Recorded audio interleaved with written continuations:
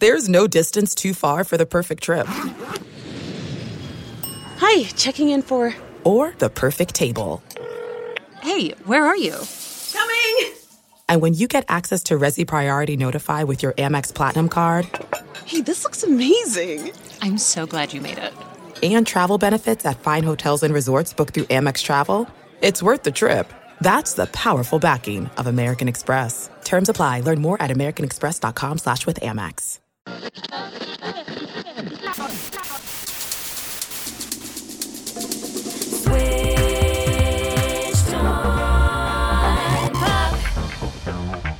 Welcome to Switched on Pop. I'm musicologist Nate Sloan. I'm songwriter Charlie Harding, and joining me in the studio is Gina Delvac, producer of the hit podcast Call Your Girlfriend. Hey, Gina. Hey, Charlie. Hey, Nate. Good to be here. So good to have you back, Gina, and this is going to be a fun show because in the first half, we're going to listen to one of the hottest new tracks, Troye Sivan's My. Oh, my, my. I die every night with you. My. So fun. My. And in the second half, I sit down for a conversation with Darryl Bullock, the author of David Bowie Made Me Gay, to listen to a playlist of LGBT pop music through the whole century. And then don't go anywhere because after that, we'll be back on with Gina to talk about songs that we love to hate. Now, usually we discuss songs that we love, or once in a while songs that we hate, but this is new terrain, songs that we love to hate. It's going to be fun. So don't go anywhere. But our first order of business, My. I really like this song. What do y'all think? This song does what I think is an important feature of any future banger, which is that it teaches you how to sing along by halfway through. So I hadn't heard it when you guys sent this through to me yet because I've been listening to a lot of public radio and not very much of my usual hit music presets. Yeah. I was like, this is all the major qualities of a future dance floor jam. My. That's all I'll say. My.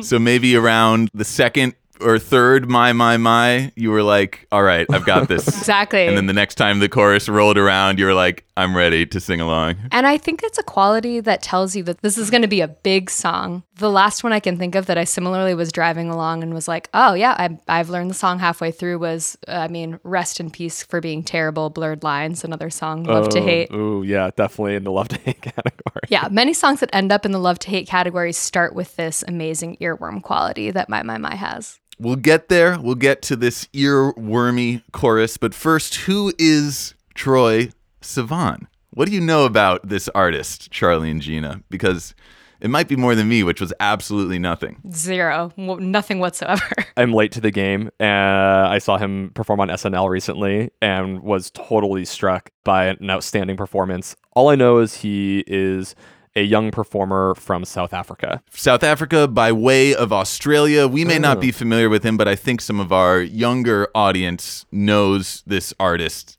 very well from his music, yes, from his vlogging. Oh, and the other thing that he's known for is he's a particularly inspiring young queer artist, and that's a big part of his identity as a musician and a personality. He is like unabashed about his sexuality, and I think that's made him an icon for a lot of young queer people. Fantastic.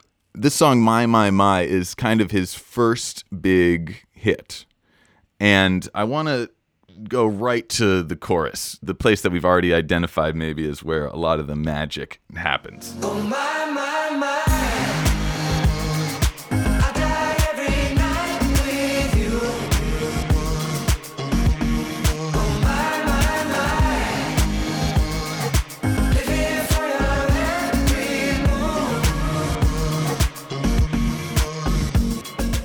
That's so fun. We've got some serious cross-continental head nodding happening. I love it. Tell me what you think. I might slot this song into a particular pop subgenre, which would be kind of the falling head over heels in love song. That's a great genre. I agree. Yeah, totally. Right. It's that first flush of lust or passion, and you're kind of working those feelings out on the dance floor. Really, you're right there with that. Yeah. There's some stumbling. Yes. And it's exciting. Electricity. Exactly. Exciting, electric, and maybe a little bit unstable in a good way.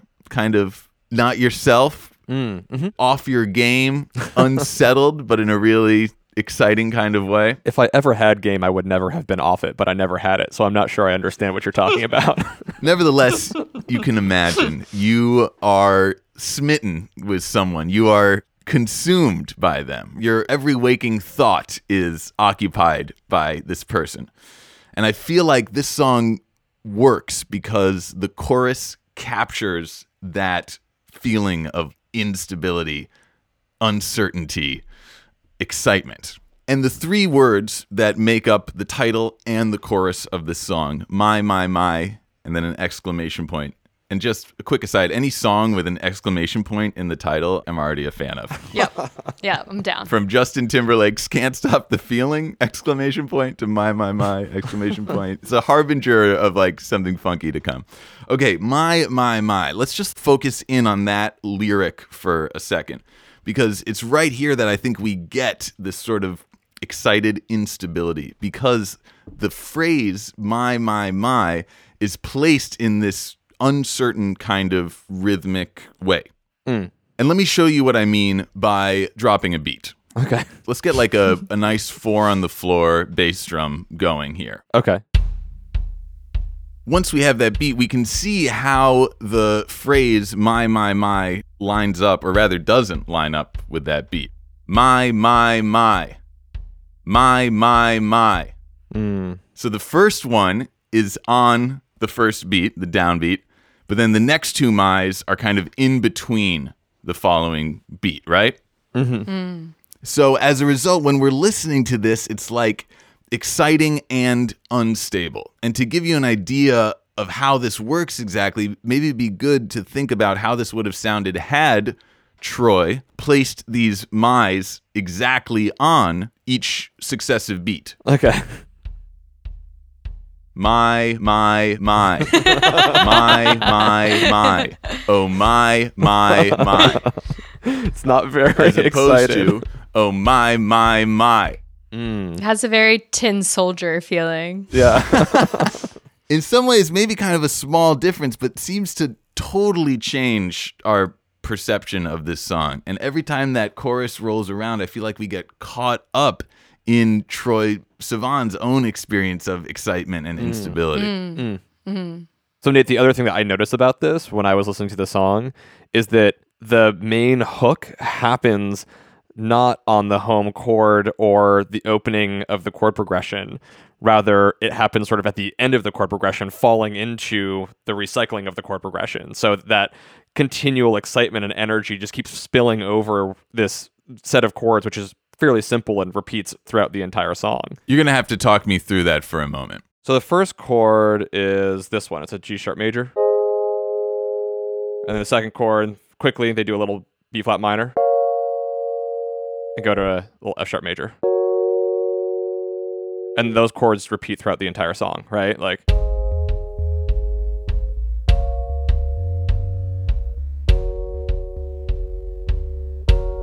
oh, my.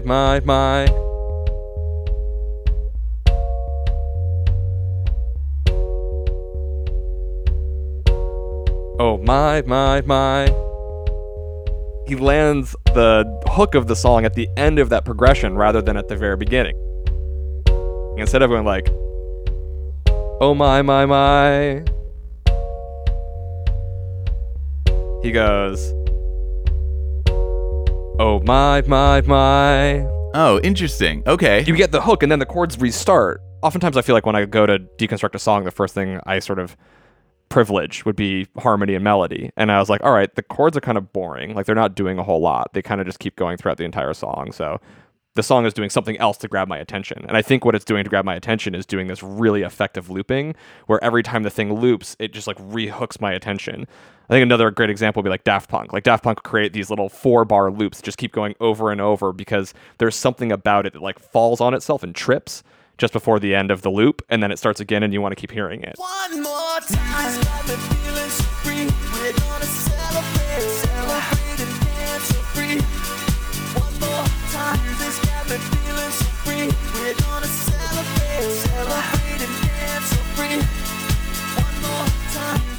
by placing the hook at the end of the progression, it forces you back into the beginning. What if the idea is also that if it's blending between the transition between these chords, so it's not necessarily that the loop has a clear beginning and end point, but that it's not like right on the switch, that in the same way that that syncopation is pushing through rhythmically to kind of explain this explosion of emotion, there's also kind of this like sliding and slipping between these modes that is like the burst that's happening.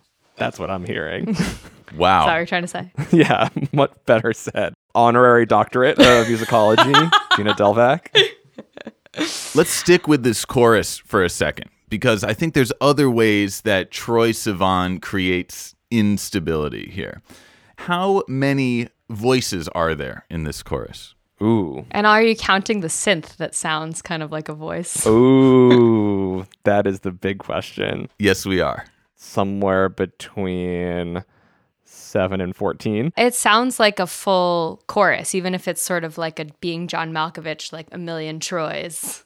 Yeah, because you Coming have in like there. him as his lead. He's Yeah. doubling his lead. He Yeah. has harmonies to his lead. Yeah. And then he has the synth like vocal chops. Yeah. And has this like then oh my thing happen as well. Right. His like voice as a bass or something. Yeah. Okay. Yeah. Sivan's. 50. That's my 50. guess. Do you know, Nate? Is this a quiz? As I heard you answering, I'm not sure there is a right answer, but I love this image of the sort of like army of Troys.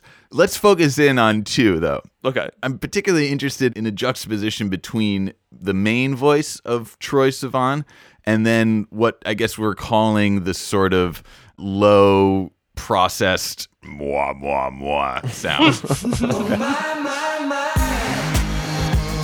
I die every night with you. Oh my, living for your every move. In this chorus, we have, to me, like two main voices. Again, the high Troye and then the low, like, processed Troye. Mm-hmm. I'm always trying to, like, make sense of these sounds. Why are they there? What are they communicating? Could it be the other person that he's dancing with and there's kind of like a conversation happening? Because they have opposing syncopated rhythms that they're kind of like a call and response happening. Ooh, I like that. I like that too. Kind of like an interlocking between the two of them. Exactly. That's cool. That's not how I was reading it. Let me offer my reading, which is that we're hearing two sides of Troy's personality here. And I draw this in part from the lyrics of the chorus, where at first he dies every night with you. And then after the second, oh my, he is living for your every move. Okay, so now I'm thinking like, you know, these kind of binaries, life, death, night, day. Maybe these two voices, the high and the low, are sort of illustrating musically this lyrical idea of the extremes of this new relationship. Everything is life and death. And in the same way, the music kind of pushes itself out to the extremes with the high voice and then the low voice, like simultaneously. Oh, so it's like almost a little bit of text painting. Totally. So is the low voice the death voice? And then the high voice is the life voice? Possibly, yeah. I wasn't going to go that far. I don't want to put too fine a point on it. I just like this idea of extremes, of poles, of how, like, when you're entering a new relationship, you experience the highs and lows so exquisitely, intensely. That's beautiful. I like that Yeah. interpretation too. Yeah. Okay, so we got multiple readings on the board. I like that you're hesitantly persuaded by mine. Let's forge forward into this next section. We've listened to the first chorus and now we're moving into the second verse. Yeah. I have a lot to say about this section, so let's just give it a listen. This is the second verse. Oh, I know what you like. Spark up, buzz cut. I've got my tongue between your teeth. Go slow, no, go fast. You like it just as much as me. Ooh, I'm so... Talking dirty. Yeah, yeah. You said you know what I like. What do I like, Charlie? what I like about this verse. No, I don't know. I don't know if you like the dirty talk or if you like the call and response with the really funky synthesizer happening in the background. But knowing you, I'm going to actually say maybe it's the second. Both? Both. It's all of the above. Yeah. But what I want to focus on in this verse is the language, and especially the very beginning of this verse where we get total silence for a second, and then just these two one-syllable words kind of emerging out of the void. Spark up. This is my favorite moment of the song, and this is what hooked me into it, was this moment of like empty space and then just this little burst of duosyllabic material, spark up. And then, as if that was enough, it's followed by another little fusillade, buzz cut. This is like imagistic poetry to me. Spark up, buzz cut. This is great lyric writing because we have this pair of phrases that is just like full of sharp consonants, right? Spark up, buzz cut. There's a lot going on in just those four words. There's a great economy of words, and yet they evoke great imagery. Yeah, and what is the imagery here? Spark up. What does that conjure for us? I think there's a literal possibility of lighting a joint or lighting a cigarette outside of the club, and the sort of like we take that like breath, that stop of that kind of constantly pushing beat and that syncopation we were talking about and the looping of the chords, and then that just moment of silence, taking a breath, like lighting your combustible of choice. There's that, and then there's also this tight kind of hard-edged electricity versus that like free-flowing euphoria of this new relationship. There's a little bit of that in Spark Up. Buzz cut, I'm not quite so sure about. Maybe just like touching the hair of a cute guy with a short cut. Who knows? But yeah, I'm officially resigning from my seat in this show because that is the most wonderful, beautiful explanation. Do you buy it, Nate? Yes, I buy it. In fact, I think it points out what I love so much about this, which is that we probably all have different associations with this lyric, but that's what's great about it is I think like we fill in the blanks. In this case, like the literal blanks in the track with, you know, whatever our associations with these phrases are. Spark up, buzz cut. And then something a little less ambiguous. I got my tongue between your teeth. We're like giggling middle schoolers. We could do a whole podcast just about these three lines. It's a brilliant approach to lyric writing because in an incredibly compact amount of musical space, you can communicate a lot. In fact, you communicate maybe more by what you leave out than what you put in. And in this, Troye Sivan is not completely original. And in fact, I think we can maybe trace an influence to another songwriter with the initials TS, who Troye credits as being one of his biggest inspirations. Any guesses? Taylor Swift. Nailed it. Yes. Believe it or not, we live in an age where for young up-and-coming artists, Taylor Swift is one of their most sizable influences. Totally. So I think we can hear a similar technique in Taylor Swift on a song like Style off 1989, where she does the same thing, just these two-syllable phrases that communicate whole worlds of meaning.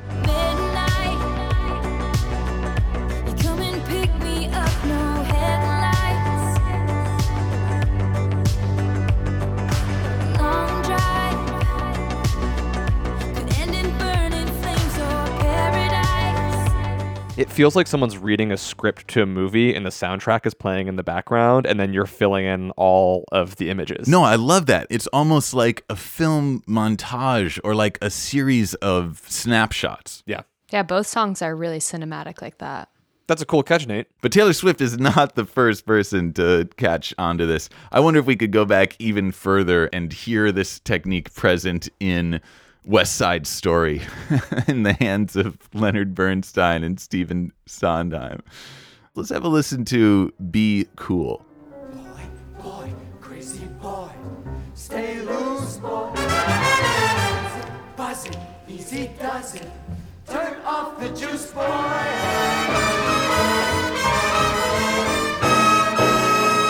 Just play it cool, boy. Real It's so cinematic and a little cheesy. Am I off base here? There's not some continuum from breeze it, buzz it, easy does it to spark up, buzz cut. It's like a word collage, right? You just put all three songs together. That's wonderful. I love it. Okay, so by this point in the song, I'm completely hooked. This is going to be on repeat for a good chunk of 2018. I already know. Does he have your tongue in his teeth? But I want to talk about one other aspect of the song that I think is noteworthy, and then hear if there's anything you're hearing in this song. But I think it's cool throughout this entire song about the exciting instability of falling for someone, there's not a single reference to gender. Yeah.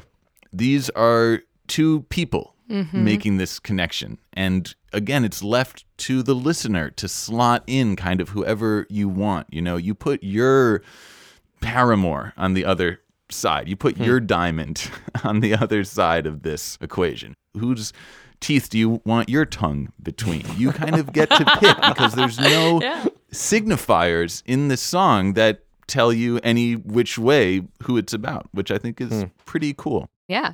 Now, it's funny because like in the 20s and 30s, pop songs actually kind of strove for this gender ambiguity. The reason there was because they wanted to make as much money as possible and increase the potential audience of these songs by double by simply having them not be gendered one way or another. You can get women buying your songs, you can get men buying your songs. Now, here in 2018, I don't think there's necessarily a commercial reason for Troye Sivan doing this. I think instead it's probably likely part and parcel of his identity as an out LGBT artist. You know, like this song is kind of open for anyone to enter and interpret as they like. Now, I've said some of the things I love about this song. What else might stand out for you, Gina, Charlie? Anything about my that captures your interest? Something we haven't talked about is the title. Oh, yeah. Which has a very almost gee whiz, old-timey, or almost Broadway style. Like, it's interesting that you brought in West Side Story, right? Yeah. The exclamation point. That's like, what's that Willa Cather book? Oh, Pioneers. You know, that my has a... You could see it on like a... yeah, I could see it in the marquee lights of like exactly. a, vintage photo on Broadway. My, starring Troye Sivan. Oh, my. Totally. Yeah. Hello, Dolly! Exclamation point. Right. The title itself is almost old-timey, but then it's so easy to sing along to. It gives you so much to grab onto. And the sort of nonsense making of that expression, right? Of there isn't much to like any of these exclamations, but certainly my is almost a verbalization of loss for words as compared to saying something specific, which again kind of contributes to this overflow of emotion. And kind of like you're hinting at, Nate, there's no noun attached to my. So it's not my boo, my boyfriend or girlfriend, my lover, my friend, that both in the category of relationship in addition to non-specified gender of the object of affection. There's just a lot of also sweetness to that ambiguity, that my as compared to holy fuck. Bleep away if you need. It captures the overflow of enthusiasm and yet is so sweet. And it's like a song that I could also hear aside from the tongue and the teeth, right? But you could be 10 or 11 and have that my feeling about someone for the first time. And so it kind of bridges the more overt sexuality in the section you were just talking about, Nate, with the universal feeling of admiration or enthusiasm. Whoa. Gina D. Yes, 1,000 times yes. So there's like also kind of an innocence in this song, even though it is pretty sexy. Yeah. And maybe that is that first flush of something. It's also not clear that Troye and the object of his affection are connecting, right? So there is something too of the perspective love or lust in the song that I think contributes to the innocence, because it's the beginning of those feelings and not necessarily where they go and what happens once you put yourself out there. Beautiful. It reminds me also of this thing we've talked about on the show before, from Bruce Springsteen through Jack Antonoff, where you want to write blues in the verse and gospel in the chorus. Ooh. you tell like the real details in the verse and then make it universal and big so everybody can sing along in the chorus. This song perfectly does that by having this innocence with the more explicit handoff between verse and chorus. Yeah, for sure. Wow. Okay. That was fun. I like this song even more now. And, it may seem like Troye Sivan is part of perhaps a new wave of out and proud queer artists, but in fact, these artists have been part of the firmament of pop for at least a century, if not more. And this kind of alternate canon, if you will, is something that the author Darryl Bullock talks about in his book, David Bowie Made Me Gay. So stay tuned, because when we come back, Darryl and I are going to go through some of the greatest hits of LGBT pop of the last century. And after that, we'll be back with Gina to talk about songs that we love to hate. There's no distance too far for the perfect trip. Hi, checking in for... Or the perfect table. Hey, where are you? Coming! And when you get access to Resi Priority Notify with your Amex Platinum card... Hey, this looks amazing. I'm so glad you made it. And travel benefits at fine hotels and resorts booked through Amex Travel, it's worth the trip. That's the powerful backing of American Express. Terms apply. Learn more at americanexpress.com/withAmex. Vacations can be tricky. You already know how to book flights and hotels, but now the only thing you're missing is, the actual travel experience. Because is it really a vacation if you're just sitting around like you would at home? You need a tool to get the most out of your time away. That's where Viator steps in. You can book guided tours, activities, excursions, and more in one place to make your trip truly unforgettable. Viator has over 300,000 travel experiences to choose from. Everything from simple tours to extreme adventures and all the niche, interesting stuff in between. So you can plan something that everyone you're traveling with will enjoy. Real traveler reviews give the inside scoop from people who already been on the experiences you're considering, so you can plan with confidence. Free cancellation helps you plan for the unexpected. And 24/7 customer support means you can travel worry-free. Download the Viator app now and use code Viator10 for 10% off your first booking in the app. Find travel experiences for you. Do more with Viator. It's Switched on Pop, and I'm musicologist Nate Sloan here on the line with author Darryl W. Bullock. His book, David Bowie Made Me Gay, 100 Years of LGBT Music, is now on the bookshelves. He's also the author of the biography of the great operatic singer Florence Foster Jenkins. Darryl, thank you so much for joining us. Oh, it's an absolute pleasure. Thank you for having me. So I'd love to ask you a little bit about this wonderful book, David Bowie Made Me Gay, and then have you take us through some of the greatest hits of this century of LGBT music that you celebrate in the book. Before we do, though, let's just address this fascinating title you've given us here, David Bowie Made Me Gay. Maybe you can explain and take us through exactly that process. When I started writing the book, I kind of saw it as a history of LGBT recording artists. So I wanted to kind of write something about how LGBT recording artists got us to the point where we, as the LGBT community, is today, and its influence on us as we are now. While I was writing it, it was a bit dry. It wasn't quite the book I wanted it to be, and it didn't really have the focus I wanted it to have. And then Bowie died. I was really shocked at how that affected me, how viscerally it hit me, because I'd never really considered myself to be a huge Bowie fan. But it affected me in such a deep and emotional way. And it was seeing how other people were affected by his death, and especially the pop stars, if you like, that I grew up with, the Boy Georges and people like, Paul Rutherford and Holly Johnson from Frankie Goes to Hollywood. And that generation of people, the people of my age group, how they were affected by it, and how he was as important to my generation as the Beatles were to the generation before me. There's a particular Bowie performance that resonated with you when you saw it on television, and that was a performance of the song Starman in, let's say, the early 70s. Can you describe what happened in that performance and the impression it made on you? It happened on a TV show in Britain called Top of the Pops. And in 1972, when that happened, there were only 3 television channels in Britain. So pretty much everybody of a certain age was sat down watching that TV program.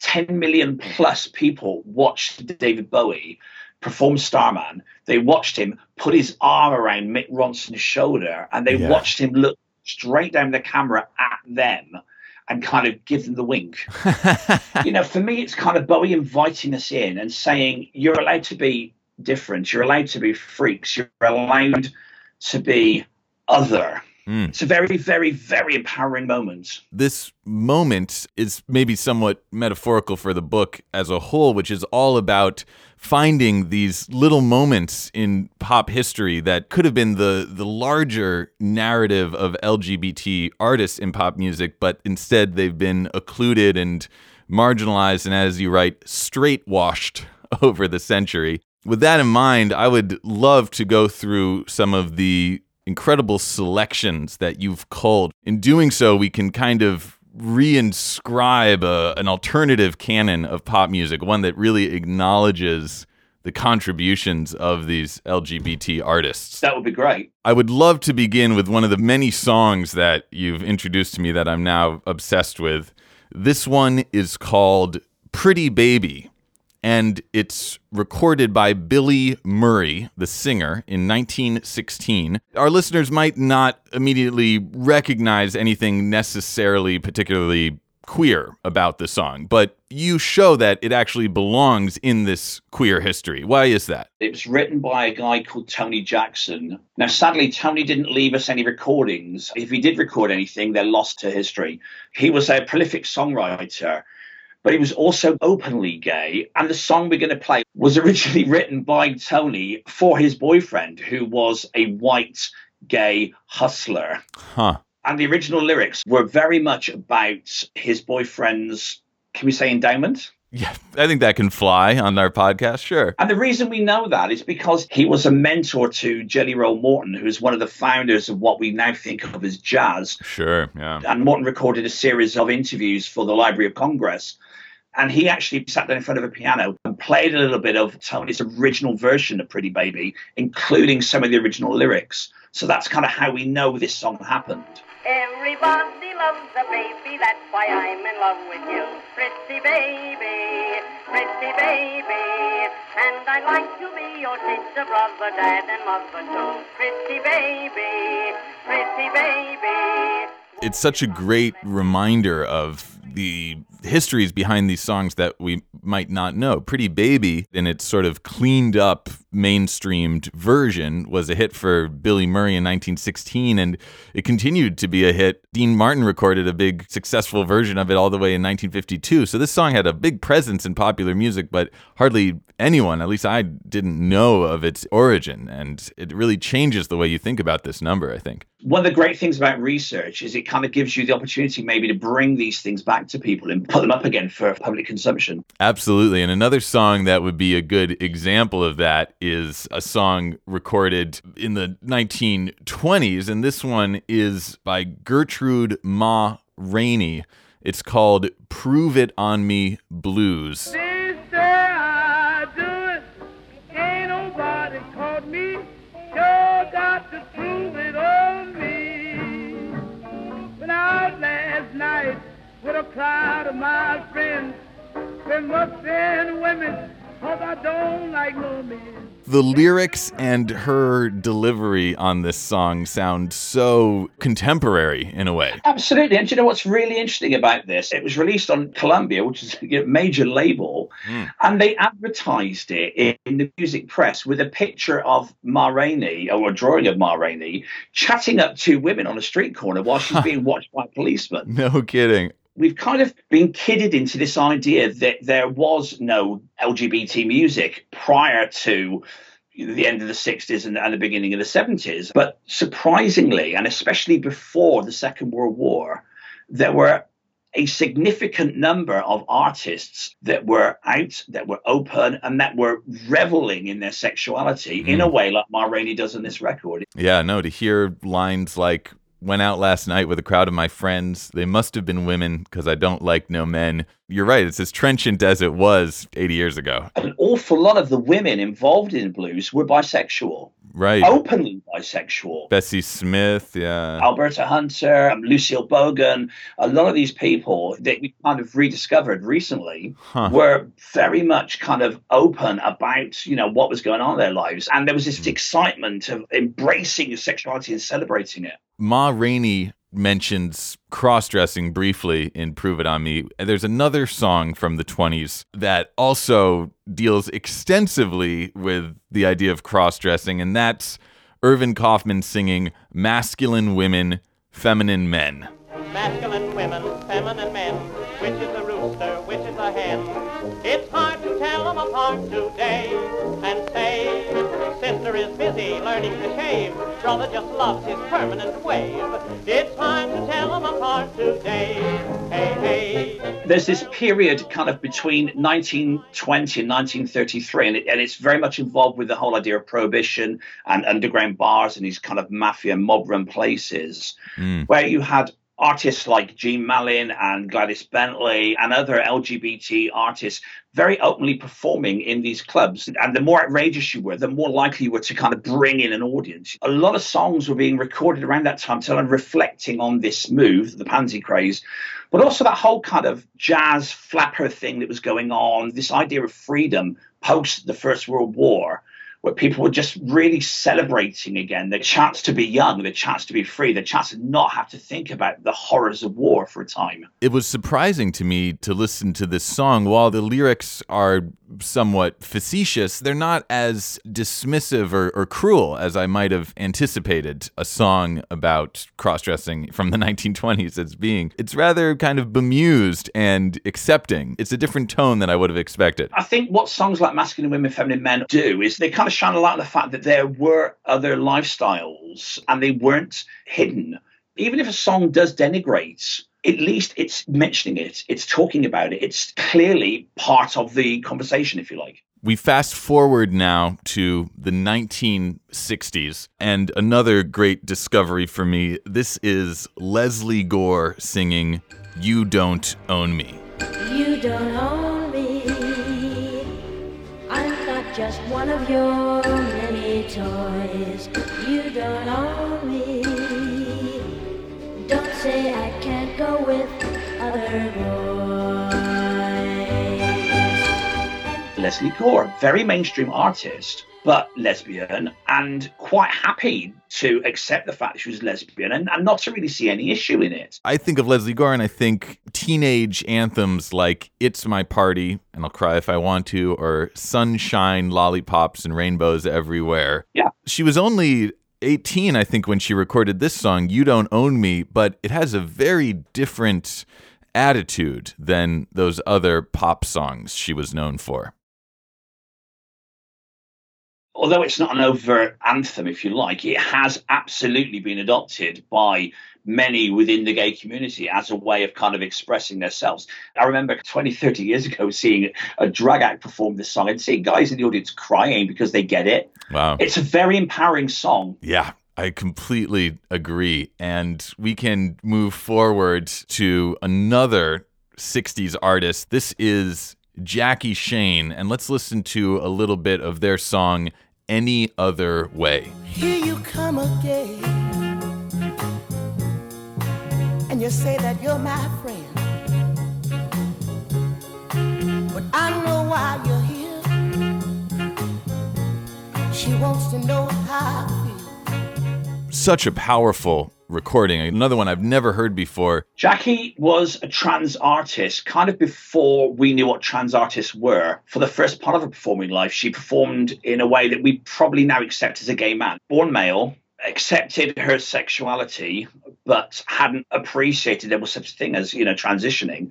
So for a lot of her career, performed as a gay man, and then later started to realize that there were other options, and is now and has lived the vast majority of her life as a woman. When you listen to a song like In Any Other Way, and there's the line, tell her I'm happy, tell her I'm gay, tell her I wouldn't have it any other way. Yeah, it's freighted with meaning that it wouldn't be in another singer's voice. I'd urge every single person to go out and discover Jackie Shane because their voice is just amazing. We don't think about lesbian and gay soul singers in the 60s. They were there, bisexual soul singers, trans soul singers. They were there, and they are great. Yes, it's a reminder that we may think of these periods as less permissive, but in a way, maybe we're trying to tell a story that isn't exactly true. You're absolutely right. I remember interviewing Patrick Haggerty from Lavender Country, and one of the things he said to me is that absolutely stuck in my mind, and that's that, musicians make poor bigots. Huh.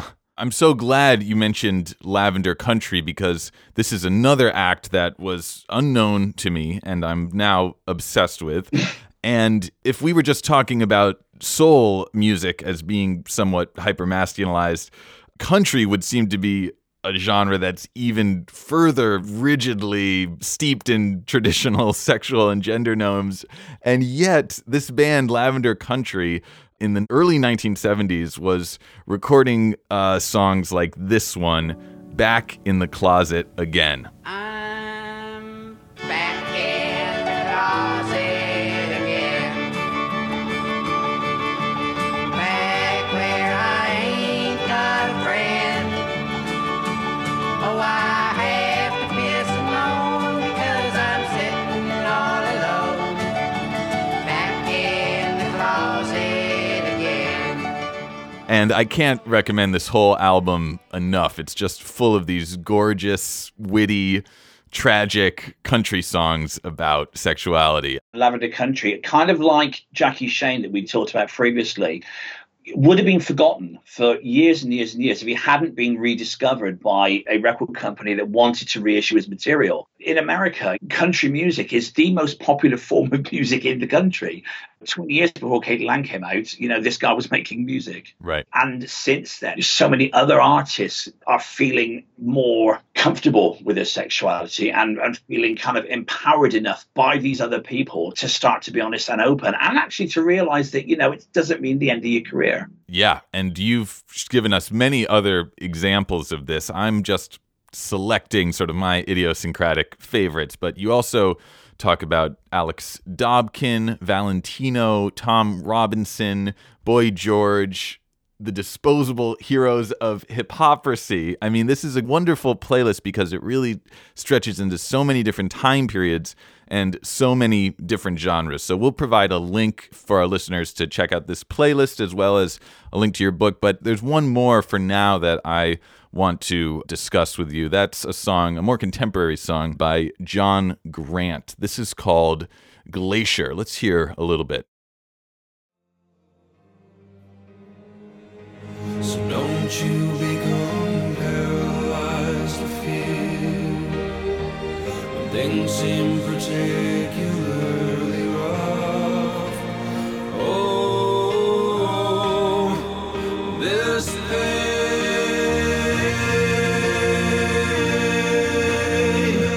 it is a glacier moving through. Wow, it's another artist that I hadn't really listened to before, and this is a powerful song. Tell us why John Grant is included in this new canon. Funny enough, Nate, I didn't really discover him until I started writing the book. And then I was lucky enough to go and see him play live in a very intimate gig.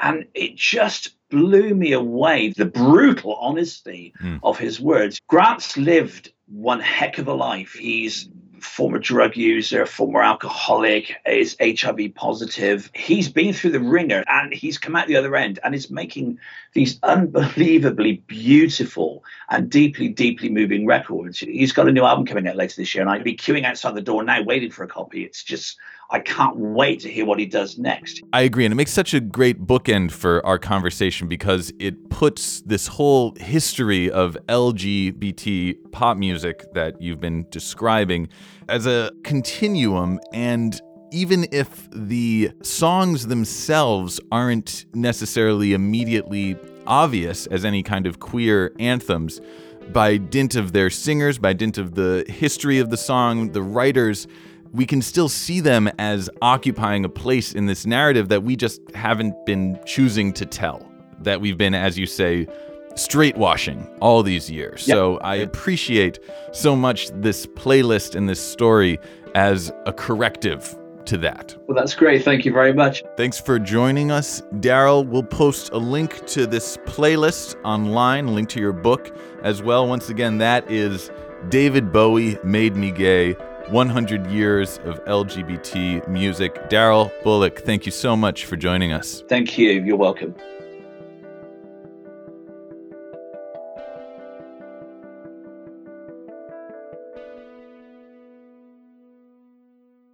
Gina, a few days ago, we were texting about songs that really drive us mad.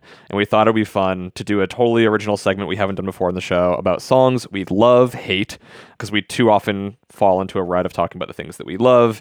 What about the songs that we really just drive us mad? And so you have a song that you wanted to share with us that was just pulling all the wrong strings, but you couldn't get out of your head. What is that song? It's Too Close by Alex Clare, which came out in 2011 but got popular in 2012, particularly in the UK and Germany, but I think it made it to number 7 on the Billboard 100 here in the US, and initially did not do that well until it was licensed for a Microsoft Windows Internet Explorer commercial, which really propelled it to a success it hadn't previously seen. Nothing like some corporate, spending money to get your song out there, I suppose. This track was produced by Diplo and Switch, and so it has a lot of the characteristic banger qualities that you might imagine from those two folks. Switch I wasn't as familiar with, but he produced Beyonce's Run the World with a couple of other folks, and among many tracks for both MIA and Santi Gold. So similar background when you think of that 07, 08 origin of when Diplo was breaking out. And this song, Too Close, if you're listening to this show and you don't know what I'm talking about, you have absolutely heard this song. It came up because I was in the car driving around with my friend, and the song came on the radio and I hadn't heard it for a while. And I was both simultaneously so annoyed by it and singing along to every word, trying to remember, what is the song again? How do I know it? Where do I know it from? It's one of those songs that's like, it feels like it strikes at some recesses of your memory where it's like, who's that artist? And why do I know this? And where is this coming from in my brain? I think a lot of us have had that experience. And yet I remembered mere months ago before New Year's Eve putting it on my drunk dancing playlist. So it has that kind of staying power. Not to mention that it's still getting played on the radio 6 years later. And it feels like I am just too close to love you. There's nothing I can really say. I can lie no more. I can hide no more. Got to be true to myself. And it feels like I am just too close to love you. So I'll be on my way.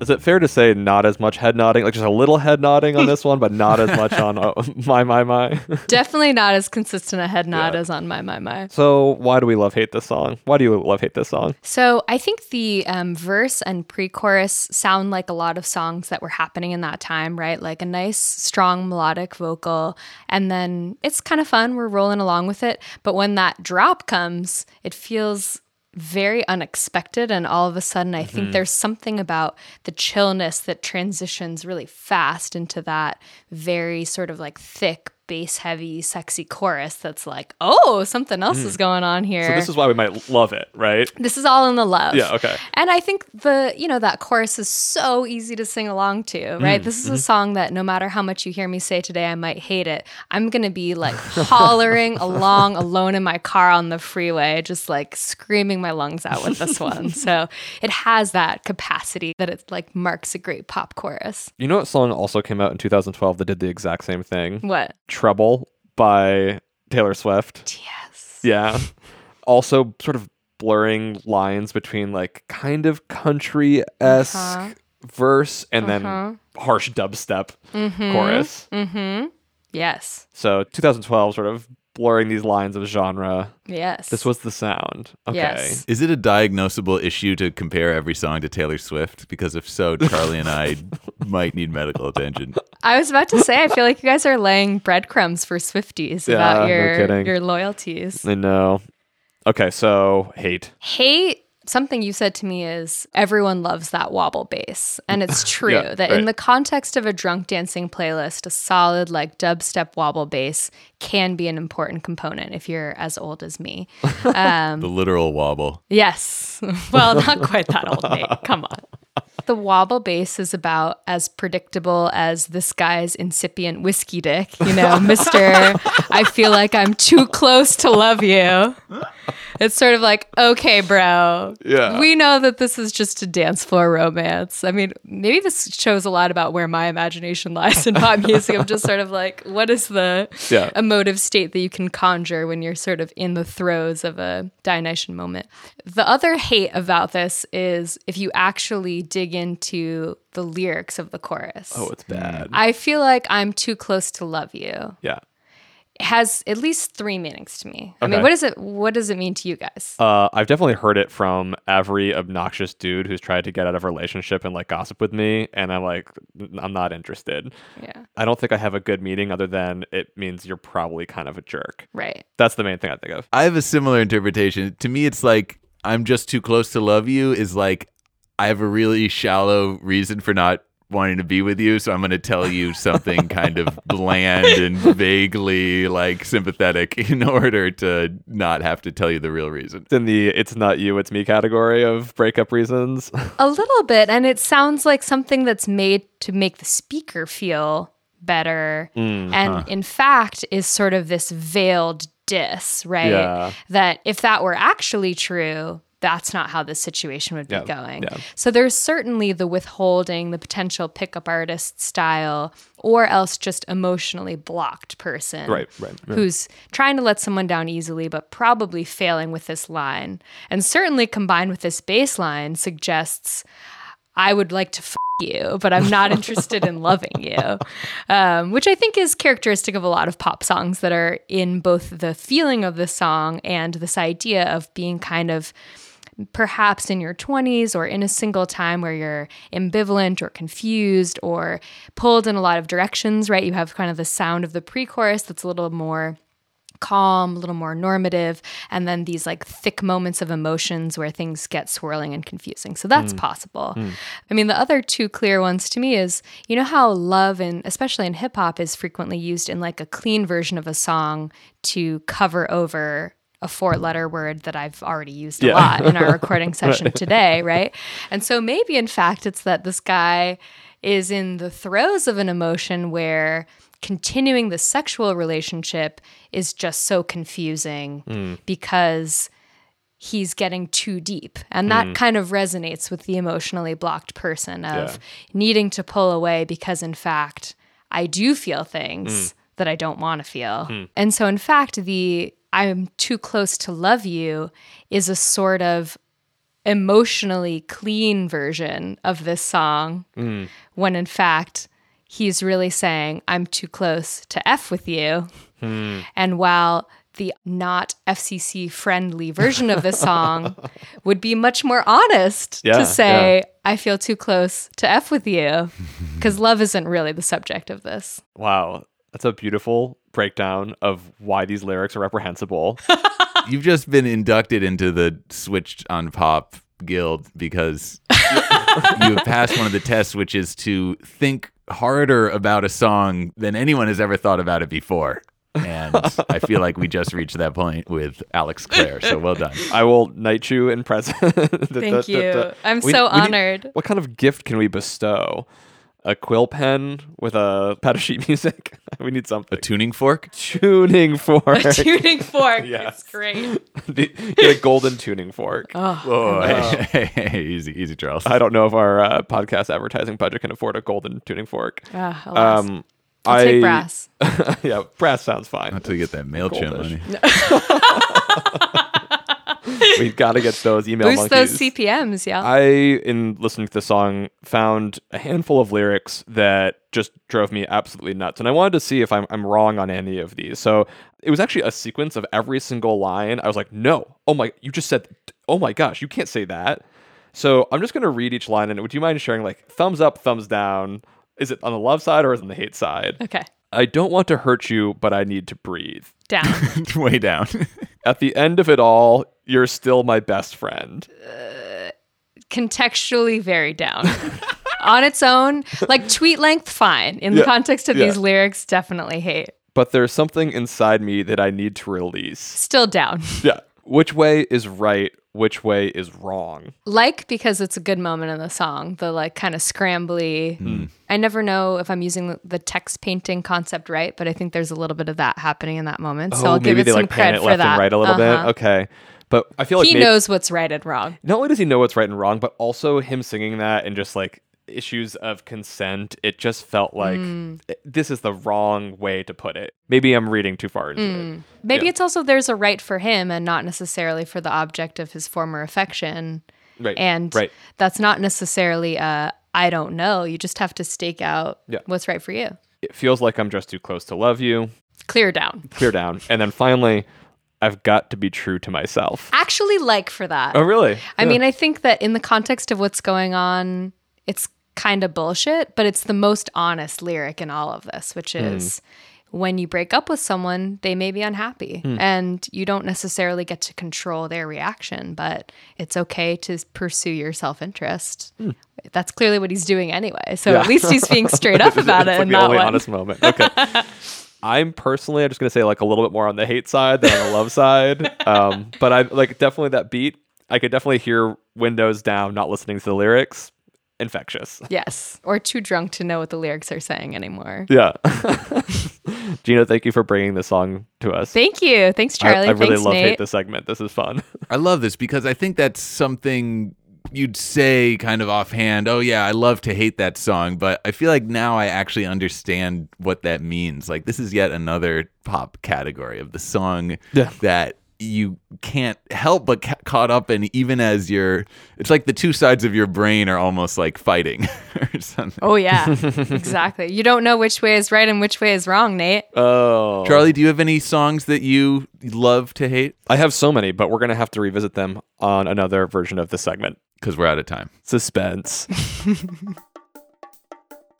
This episode of Switched on Pop was produced by Professor Nate Sloan. And edited by the great Bill Lance. We had a wonderful guest, Gina Delvac. She is the producer of the amazing podcast Call Your Girlfriend. You can find it at callyourgirlfriend.com and social media at callyrgf. Awesome.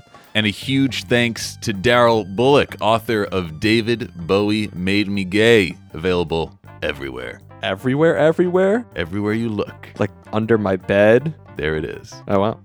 Our design is done by Luke Harris, and we are a proud member of the Panoply Network. You can find more episodes at switchedonpop.com, as well as Spotify and Apple Podcasts. We'll be back with another episode in 2 weeks, and until then, thanks for listening. Thanks for listening. There's no distance too far for the perfect trip. Hi, checking in for... Or the perfect table. Hey, where are you? Coming! And when you get access to Resi Priority Notify with your Amex Platinum card... Hey, this looks amazing. I'm so glad you made it. And travel benefits at fine hotels and resorts booked through Amex Travel, it's worth the trip. That's the powerful backing of American Express. Terms apply. Learn more at americanexpress.com/withAmex.